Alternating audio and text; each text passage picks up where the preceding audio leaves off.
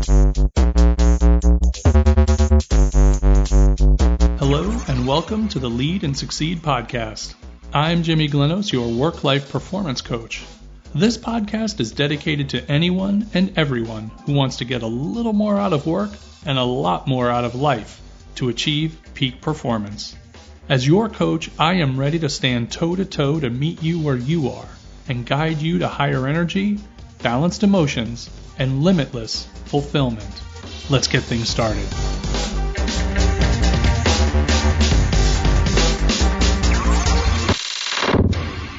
Hello, I'm Jimmy Glenos, your work-life performance coach, and welcome to the Lead and Succeed podcast. I recently read a quote that stated, "Discipline is choosing between what you want now and what you want most." And I found this really interesting for a few reasons. First of all, it reminds me of the marshmallow experiment, which was conducted back in 1972 at Stanford University. That's the study you're probably familiar where they took school-age children, 3 to 6 years old, and they gave them a single marshmallow. And they said, if you'll wait a while, I'll give you a second marshmallow. But if you don't want to wait, you can just have this one. Well, turns out when they followed up with these students who had grown up, when they followed up with them, they found the children who had waited for the second marshmallow, otherwise known as delayed gratification, tended to have better life outcomes in the areas of SAT scores, educational attainment, body mass index, your BMI, and other life measures. Now, take what you will from the original experiment, because later studies proved that when you used a more diverse cohort, turns out that economic background plays a pretty big factor as well, just about as much as what willpower does. The second reason that I found this quote so interesting is that it brings into sharp focus that we have the opportunity to make choices every day. And so often we decide to do something that will make us happy just in the moment without regard for future implications. For example, let's say I'm at a party and I want to make a joke because I want to be liked and I want to be considered funny and I want to be a part of the crowd. But you know what I didn't think about in this moment? What if my joke offends someone else in the crowd? What if it's just not funny to them? What if it actually hurts them?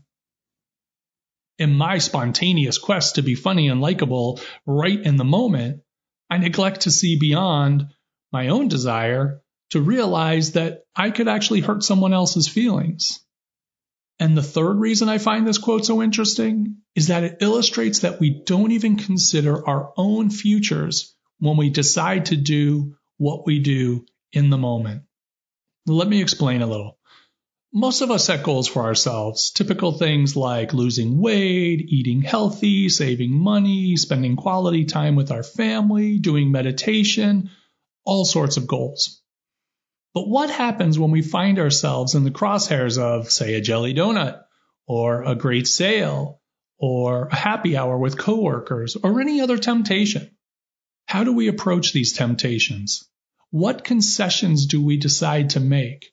What bargains do we propose to ourselves? How do we rationalize that it's okay to just make this one exception? All of these cases, the marshmallow test, the insensitive joke, the goals that we set, if we want to achieve a successful outcome, they all boil down to one thing: discipline. Discipline brings stability and structure into our lives, reducing chaos and confusion. Discipline teaches us to be responsible and respectful, minimizing impulsiveness and petulance. Discipline promotes good behavior and keeps us in line with our greatest goals, not just grabbing the low-hanging fruit right before our eyes. So how do we decide to make the choices that bring us closer to our goals and not further away from them? How do we discipline ourselves looking beyond what we want right now and visualizing what we want most? That, dear listeners, is for you to decide. But consider this. To get the things we really want most in life, we must be bold in setting goals, consistent in taking action, and disciplined in making decisions.